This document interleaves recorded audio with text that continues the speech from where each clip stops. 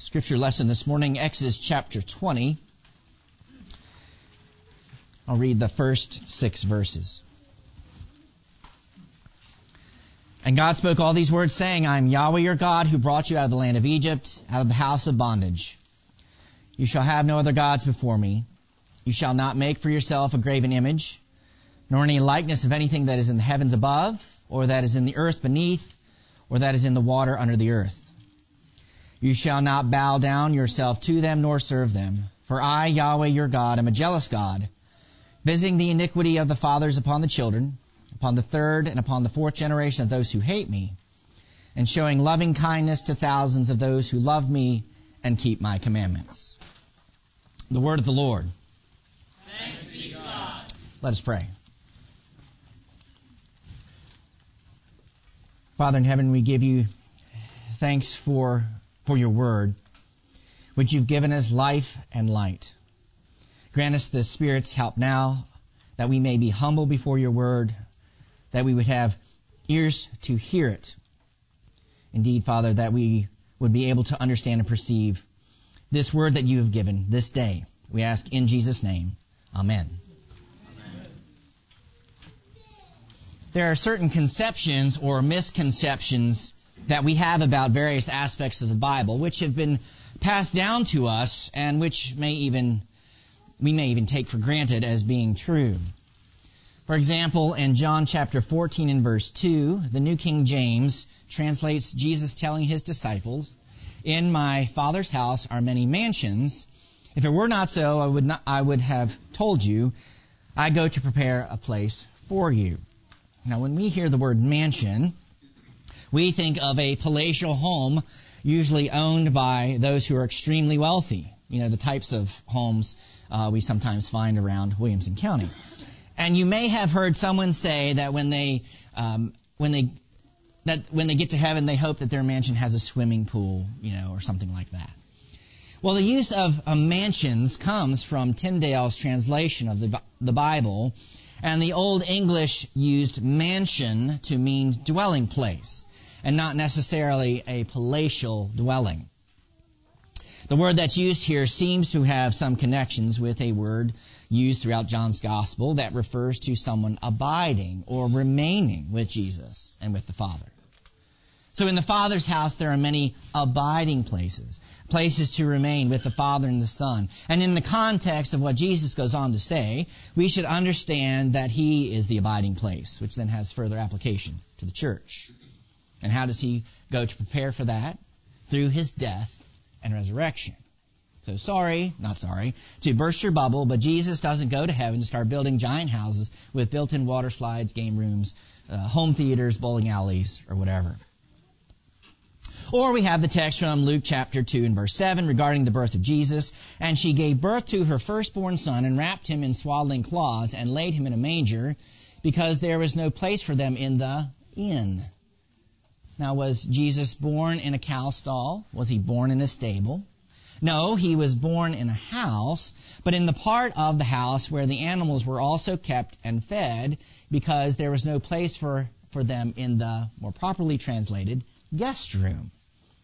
Of course, we have hundreds of years of thinking that there was no room in the local inn, and some of our favorite Christmas hymns and carols reflect this idea that Jesus was essentially born in a barn, but that's mistaken. And to undo all of that thinking in our minds would be pretty challenging. Similarly, we automatically think that there were 3 kings, 3 magi from the east, which mainly comes from tradition. But the text doesn't explicitly tell us there were 3. And although there were 3 gifts, that doesn't necessarily mean there were only 3 kings or 3 magi. Again, our Christmas carols lend us to think that there were 3 kings, and so that's the natural default of our thinking. So what does all of this have to do with our text in Exodus 20? Well, listen to verse 1 again. And God spoke all these words, saying. What did God speak? Words, and not explicitly commands, or exclusively commands. Yes, those commands are words, and there are commands here, arguably 10 of them, but we don't have only commands in verses 2 through 17. There are also promises, threats, and theological statements. And maybe you're thinking, well, don't be so overly pedantic, but What we have here are the 10 words, the Decalogue. And we'll have a fuller orbed view of this text if we think more in these terms, if we think more of these as the 10 words. Last week we noted the uniqueness of this occasion, God speaking to all of Israel, that there's not another moment quite like it. We also considered the context of grace in which these words come, as we're told in verse 2, I am Yahweh your God who caused you to come out from the land of Egypt, from the house of slavery. The commandments were not given as the means for salvation, as the method for salvation, but are the stipulations of the covenant, the way of blessing, the way of life for not only God's people, but even all of humanity. And all these words were given in a specific context when Israel was constituted as a nation. These commandments, these commands, these words reflect the character of God as they reveal Him. They also direct all of humanity who bear God's image in the way that is truly worth living, in the way of true freedom and blessing that comes through obedience. As Protestants, we follow the traditional biblical structure and ordering of the Ten Commandments, just as we have it. There's some discussion about 2 tables of the law and how those are broken out. The first table can be summarized as loving the Lord your God with all your heart, soul, mind, and strength. And the second table would be loving your neighbor as yourself. And there's some variation here among churches, but the traditional structure lists commandments 1 through 4 as love of God and 5 through 10 as love of neighbor. That's fine, though I'm more inclined to view 1 through 5 as constituting the first table, and then 6 through 10 as the second. Now, why put the 5th commandment into the first table? Well, hopefully I'll speak to it more when we get there, but the case can be made that 1 through 5 establish authorities set in place by God, and 6 through 10 have more to do with quality of relationships. And yes, there is a relational aspect to the 5th commandment, so it is somewhat transitional, but the command has to do with showing honor, which is also principally the case in commands 1 through 4. Well, let's begin to make our way through these few verses that are before us, and while we'll hardly exhaust them and their implications, I trust we'll get at the heart of them and come to a deeper understanding of the bearing they have for us still. The first word, verses 2 through 3. I am Yahweh your God who caused you to come out from the land of Egypt, from the house of slavery, not have to you other gods before my face. Now, who does God identify himself as? Yahweh. And who is Yahweh? Well, he's the covenant keeper. He's the one who made the promises to the patriarchs, who revealed himself to Moses at Sinai, displayed his power in Egypt and at the Red Sea, and has provided for Israel in the wilderness. And he's not just Yahweh, but Yahweh, your God, which also has covenantal implications. Besides a nation being formed at Sinai, there's also a wedding taking place. Yahweh is the groom and Israel is the bride. And Yahweh has rescued Israel. He saved the damsel in distress. And this is the wedding ceremony. And the commands, the words, are the vows. And what did he do? He brought them out of the land of Egypt. What was Egypt like? Well, it became a place of oppression and slavery and hardship. But what was Egypt like when Jacob and his family first moved there, when Joseph was running the country? Genesis 47:6, Pharaoh speaking to Joseph. The land of Egypt is before you. Settle your father and your brothers in the best of the land. Let them settle in the land of Goshen, and if you know any able men among them, put them in charge of my livestock. Israel was settled in the best of the land, but even more, what does Genesis 13:10 teach us about Egypt? And Lot lifted up his eyes and saw that the Jordan Valley was well watered everywhere, like the garden of the Lord, like the land of Egypt, in the direction of Zoar. This was before Yahweh destroyed Sodom and Gomorrah. So Egypt is compared to the Garden of Eden. What flowed out of Eden? A river, which then split into 4 rivers. Where is Israel going to? To the promised land, which is described as what? A land flowing with milk and honey. See, arguably, that's better than Eden. Why? Because milk is glorified water. What else is glorified water? Wine. And Israel is going to inherit a land of vines, which means grapevines, which means wine. So originally Israel had a good situation in Egypt, but what happened? Well, Israel started to serve the gods of Egypt, as we find out at the end of Joshua. And so God disciplined his people. Nevertheless, Yahweh has brought Israel out of the house of slavery. And he's arguably brought her to his house in the wilderness. It's not built yet. That comes later with the building of the tabernacle, and it's a portable house. But Israel has gone from being a slave in Pharaoh's house to a bride in Yahweh's house. It's a Cinderella story, isn't it? So the command comes, you shall have no other gods. Now, who are these gods? The word being used is Elohim, which we often correctly translate as God in the proper context. How should we understand the term here? Well, there are basically two options: human beings or angels. But more specifically, those who've been placed in positions of authority. If memory serves me correctly, there are some who contend that gods could refer to fallen angels or demons, and then they become some of the false gods in the ancient world. Interesting to think about, but not necessarily verified by the Bible itself. So what does Scripture tell us about these gods? Psalm 58, verses 1 and 2. Do you indeed increase what is right, you gods, Elohim? Do you judge the children of man uprightly? No, in your hearts you devise wrongs. Your hands deal out violence on earth. Now the reference here, given the rest of the context of the psalm, indicates these gods are wicked human rulers. Similarly, in Psalm 82, verses 1 and 2, God has taken his place in the divine council. In the midst of the gods, he holds judgment. How long will you judge unjustly and show partiality to the wicked? So God is upset with how these rulers, how these judges have been oppressing the poor. And later we read he set them in place, but is going to bring judgment upon them. So Yahweh commands that there aren't to be any other powers, other rulers of any kind, that are to be what? Before me, or more literally, before my face. And this ties the whole command together, because the me, or the my, is Yahweh. So verse 2 is also part of the first word, and not just verse 3 alone. What's the imagery here? Well, being in someone's face, is rarely a respectful action.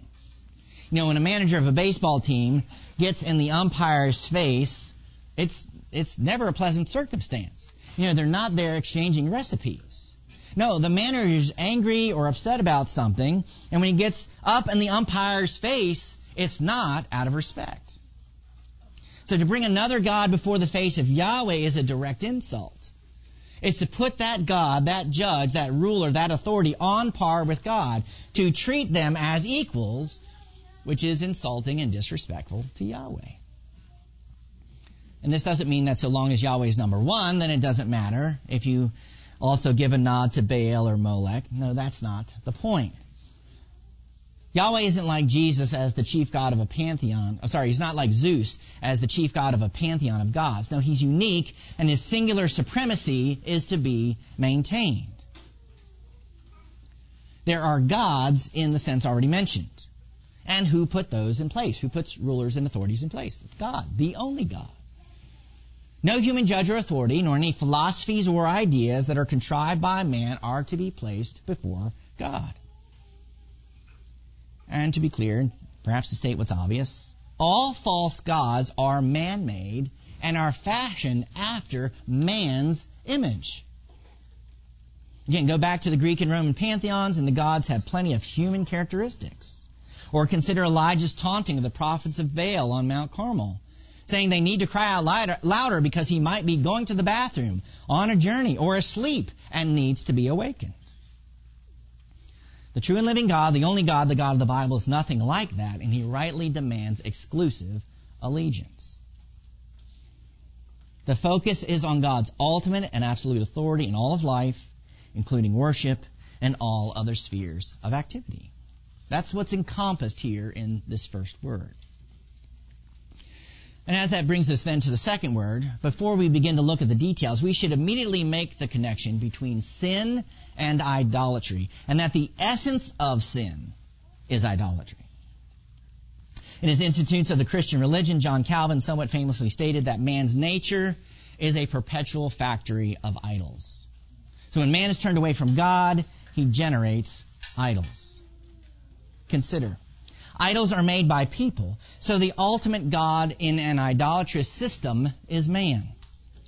Do not have any other gods next to me implies that man makes these gods. It also implies that there are other gods who might be put next to God. These other gods are men, the sons of God. Idolatry means putting men and their ideas, the false gods they generate, next to the true God. And perhaps that helps us a bit, because when we think of idols, we probably think of little statues and bowing down to them, and that doesn't fit modern society in the same way it did in the ancient world. But there are plenty of idolatrous ideas and philosophies which pervade our culture that also fall under this category. Pick any of the isms, and you have idolatry, whether humanism, socialism, globalism, communism, etc. Or to quote another Calvin, the Calvin from Bill Watterson's comic Calvin and Hobbes. In the first panel, Calvin is standing in his pajamas holding a bowl with a spoon in it before the TV and declares, "O greatest of the mass media, thank you for elevating emotion, reducing thought, and stifling imagination." He continues in the second panel, "Thank you for the artificiality of quick solutions and for the insidious manipulation of human desires for commercial purposes." In the third frame, Calvin is bowing before the TV, the bowl placed upon the ground in front of it, and says, "This bowl of lukewarm tapioca represents my brain. I offer it in humble sacrifice. Bestow thy flickering light forever." And then the final frame is his mother, clearly half asleep, standing in front of the TV, which is on, the volume blaring, the bowl of tapioca still upon the ground, and a question mark over her head. Perhaps we still bow down to idols, but they're more sophisticated now than they used to be. Well, let's hear the second word in verses 4 through 6. "Not shall you make to yourself a carving or any likeness of what is in heaven above, or what is in the earth beneath, and what is in the water beneath the earth. You shall not bow down to them, and you shall not serve them, for I am Yahweh your God, a jealous God, visiting iniquity of the fathers unto the sons, unto the third generation, and unto the fourth generation of those hating me, but showing covenant love to thousands, to those loving me, and to those guarding my commandments." And the word for idol or image related to the verb is related to the verb to carve, or to carve out or hew out. And immediately that brings to our minds probably like a piece of wood that could be carved. But the commandment doesn't just exclude wooden idols, as though an idol cast of metal would be fine. No, all forms of idols and images are in view here. A graven image is one that is carved or cut. We even talk about an engraving, which is a cutting or design or writing onto something, whether stone, metal, or some other surface or substance. But what is interesting is that the word that God speaks here isn't the more typical word for idol that we might expect. So why use this particular term? Well, a case can be made that man's graven images are to be, while they're to be thoroughly rejected, the graven writing of the 10 words on the tablets of stone are to direct Israel's life and faith and worship. In Exodus 34, Yahweh said to Moses, "Cut for yourself 2 tablets of stone like the first, and I will write on the tablets the words that were on the first tablets, which you broke." Also remember from Exodus 31 that the first set of the tablets were described as written with the finger of God. So there's this imagery of God's word engraved upon the stone tablets. But let's also be sure to note an important difference between these forms of carving. Man's engravings, his idols, are silent. God's engravings are of his words, which he has spoken. The command, put another way, we could think of it this way. You don't carve anything. Yahweh carved. You're to listen to what he carved. And underlying this is the principle that we walk by faith and not by sight, that the religion of the Bible, that Christianity is first and foremost a religion of the ear, of hearing God's word. We've talked about this before, but hearing and authority are connected. Right now, I have a lot of authority. I have a lot of power because y'all are having to listen to me. And you may be able to close your eyes and not see me, but you can't close your ears. And be sure to note the progression that we find here in Exodus. God speaks first to the people at Sinai, And then he writes down the word that he spoke. But the speaking and the hearing come first. See, there's an overwhelming primacy in Scripture placed upon hearing God's word, even significantly over reading it. We're called to meditate upon God's word. Reading is more of a post-Reformation development as a result of increased literacy in the printing press, etc. And I'm not telling you to stop reading your Bible. But understand that hearing God's word, especially in the context of worship, is more important than your daily reading of the Bible. See, because when you read the Bible, who's in control? You are. You can read what you want or what you don't want to. If you close your eyes, you can no longer read. If you shut your Bible, you can no longer read. So you're the one who's in control. When you come here and listen to the scriptures read during the service, are you in control? No, you have to submit to the reader, whether you like what he's reading or not. So Israel's called to listen, to hear, as we are. So no carvings, and how does God expand upon this? No likenesses of anything from the three-decker world that he's made, heaven, earth, or waters.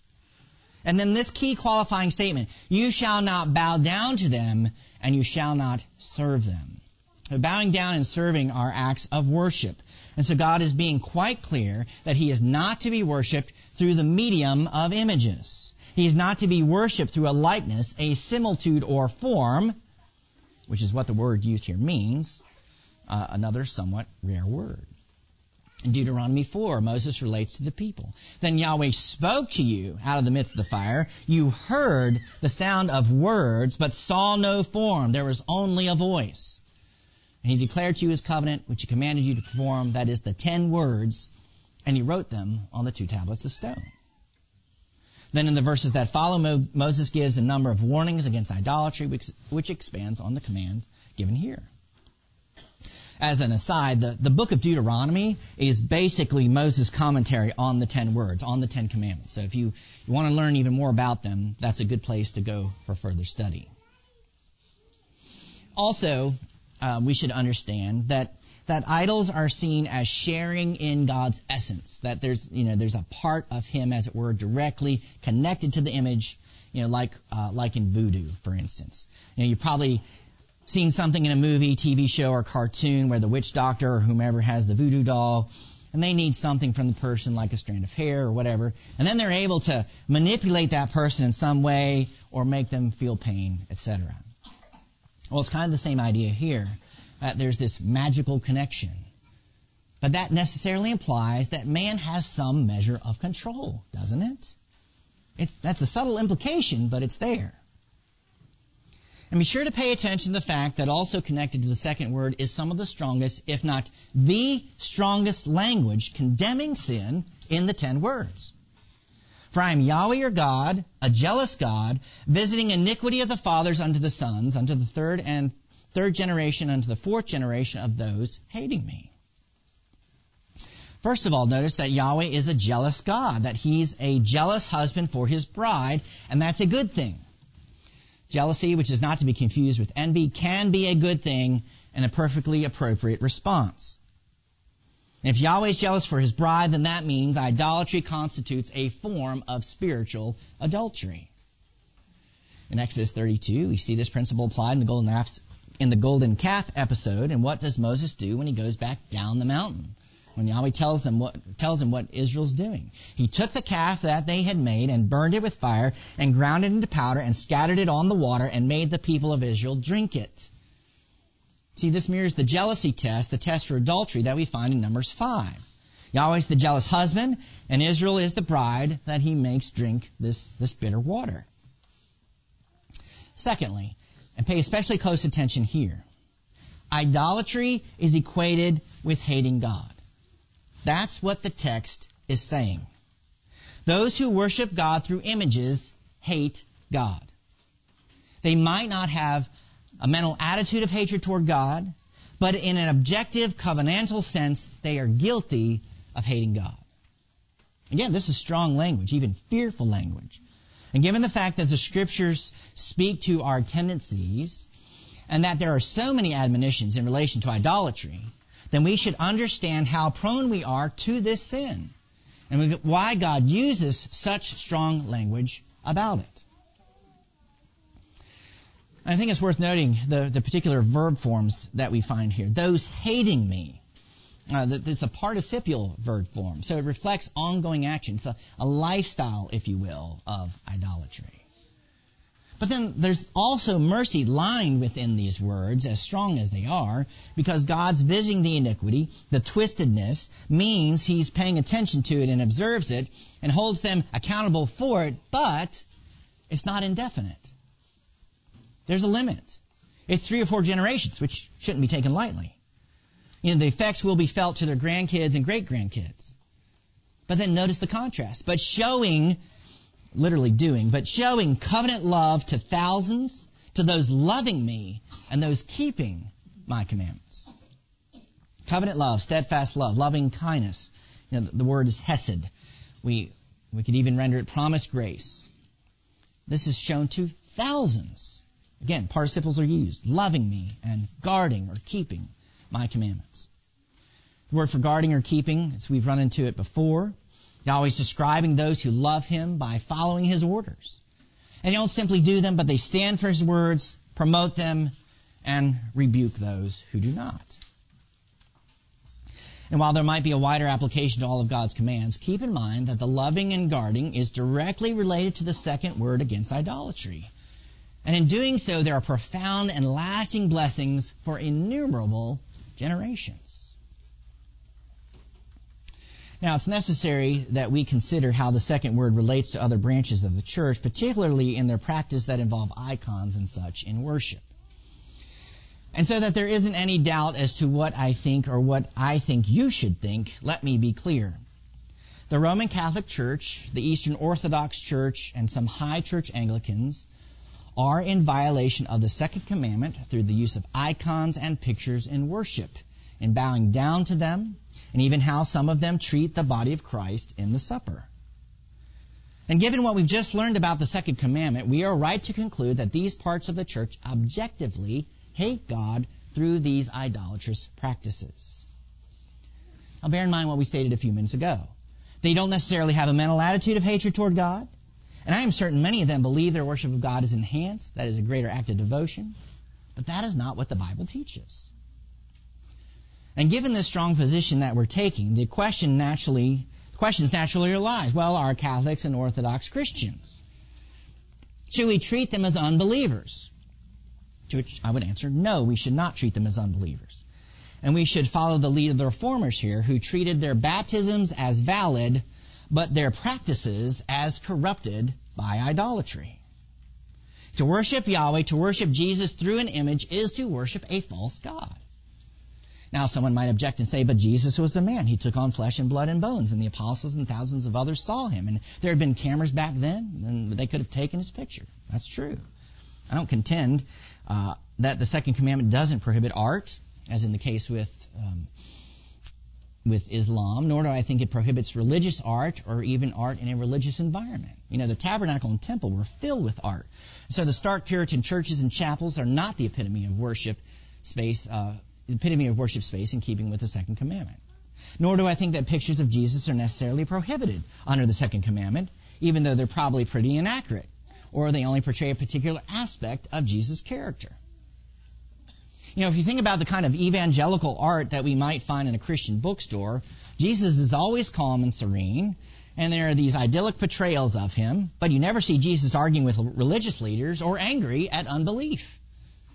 He probably looks like a hippie, although maybe that's changed some as we've gotten farther away from the 60s and 70s, but he's all about love and peace, man. Of course, it's not a good idea to put a big picture of Jesus right behind the pulpit for people to gaze upon through the service, even if it is of him crushing the serpent's head. The picture is static. It doesn't change and is limited in what it can communicate. What do you often find front and center in a Roman Catholic church? A crucifix with Jesus still on it. See, that's a reflection of their theology that Jesus is re-sacrificed every time the Eucharist is celebrated. And what kind of Jesus is staring down at you through that service? A suffering one. Well, that has an impact on how you worship. It shapes your thinking and your piety. Shapes your theology. Back to the main point at hand. Bowing down to any artifact, anything that is man-made, whether a picture of Jesus or an icon or a picture of a saint or Mary, is an act of hatred toward God. Let's talk about icons for a few moments, which are prevalent in the Eastern Orthodox Church. What's the problem here? Well, the obvious use of images, but what about the idea that they're just aids for worship? Well, that's partially Aaron's argument in Exodus 32. These are your gods. Tomorrow we feast to Yahweh. You know, the golden calf wasn't some other god per se, and yet God's furious and ready to completely wipe out Israel and start a new nation from Moses because of this sin. Or consider Jeroboam's actions in 1 Kings 12 when he sets up the golden calves in Dan and Bethel and basically repeats Aaron's words, "Behold your gods, O Israel, who brought you up out of the land of Egypt." Keep reading in Kings, and you know what a disaster that was, and the idolatry, and Jeroboam the son of Nebat is the refrain you hear over and over again through 1 and 2 Kings. And the idolatry and corruption of the whole northern kingdom of Israel that he brought. Now, we should understand that while the people are guilty for following Jeroboam in this idolatry, he has the greater sin, knowing exactly what he's doing in a disobedience to God. Also think about this. Images of saints or Jesus, how are they portrayed? Typically, it's just their face or their torso, and they're not doing anything. And sure, there's symbolism in it, and we might consider some of it to be good art or interesting to study, but it has no place in worship. Furthermore, making prayers to the saints, prayers to icons or pictures of saints, there's no biblical evidence that they hear the prayers. You know, does that saint talk back? Can that image communicate anything? No, if the worshiper perceives any form of communication, it's only what he or she already believes or knows. The image doesn't talk back. It doesn't talk. If it does, there's a much more serious issue. Now, what images of God do talk back? Well, other people, other Christians, which is life in the church and rubbing elbows with one another. But you don't pray to other Christians, but they can pray for you to Jesus. Based on that logic, can you ask saints to pray for you? Well, back to the point previously made. There's no biblical evidence that the departed saints can even hear us. You know, the only thing that I know in the Bible that comes close is the story of the parable that Jesus tells in Luke 16 of the rich man and Lazarus. The rich man calls out to Abraham from the torment of Hades. That's the only prayer to a saint that I'm aware of. And it comes from Hades, comes from hell. I don't think I'd want to construct a theology of prayers to the saints from that example. Still more, the use of icons in worship in Eastern Orthodoxy is a natural outworking of their Pelagian theology, which denies predestination, denies original sin, and so these man-made images and icons are part of their working to save themselves on their own terms. See, who initiates salvation in the Pelagian model? Man does. But what does the Bible teach? That God initiates salvation. That God speaks first. Go see Ephesians 2, 1 through 10. Still more, the religion of the Bible is a religion of the ear and not the eye. Which doesn't mean that we can't have beautiful sanctuaries with stained glass windows, with biblical scenes, perhaps even portraying Jesus' particular scenes. But they wouldn't be front and center. And wouldn't be bowing down to them or kissing them. At least I hope not. What's more, the Bible is history, and it recounts Jesus in history. And we are right to think about Jesus walking on water and healing people and holding children and driving out the buyers and sellers and so forth. That's good and right. But what do images and icons do? They take Jesus, or they take the saint, out of history, and they put him in this ethereal setting, which coincides with Greek philosophical thought, such as you find in Socrates and Plato, where the body is holding you back. And perhaps we shouldn't be surprised to find Greek thinking in the Greek branches of the church. One theologian made the interesting observation that Islam is God's scourge to idolatrous Christianity. Islam arose around 600 to 700 AD at the same time when the Eastern churches became full of icons and the councils defended icons, particularly the Seventh Ecumenical Council, which wasn't really ecumenical. That also then mandated the use of icons. What does Islam believe? No pictures, no art at all. And the Muslims conquered Constantinople and Greece and parts of Russia, particularly the stands, where there's an Islamic presence to this day. Well, what's the answer? Get rid of the idols and watch God bless that, and then watch Islam diminish or disappear. But what about in the West? Arguably, Islam hasn't made as significant inroads here, which may be debated somewhat. But what have we largely faced? Humanism, which is God's scourge for ideological Christianity. False words and ideas have been set up and bowed down to, or set up in front of God's face, or human traditions, or these types of things are competing for our faith. We'll speak more to this, Lord willing, next week with the third commandment. But there's God plus. There's the Bible plus. And this has been going on arguably, well, at least since the Enlightenment, as many of the heresies related to humanism are Christian heresies. They take an aspect of truth and then they twist it. So then what's the answer for us?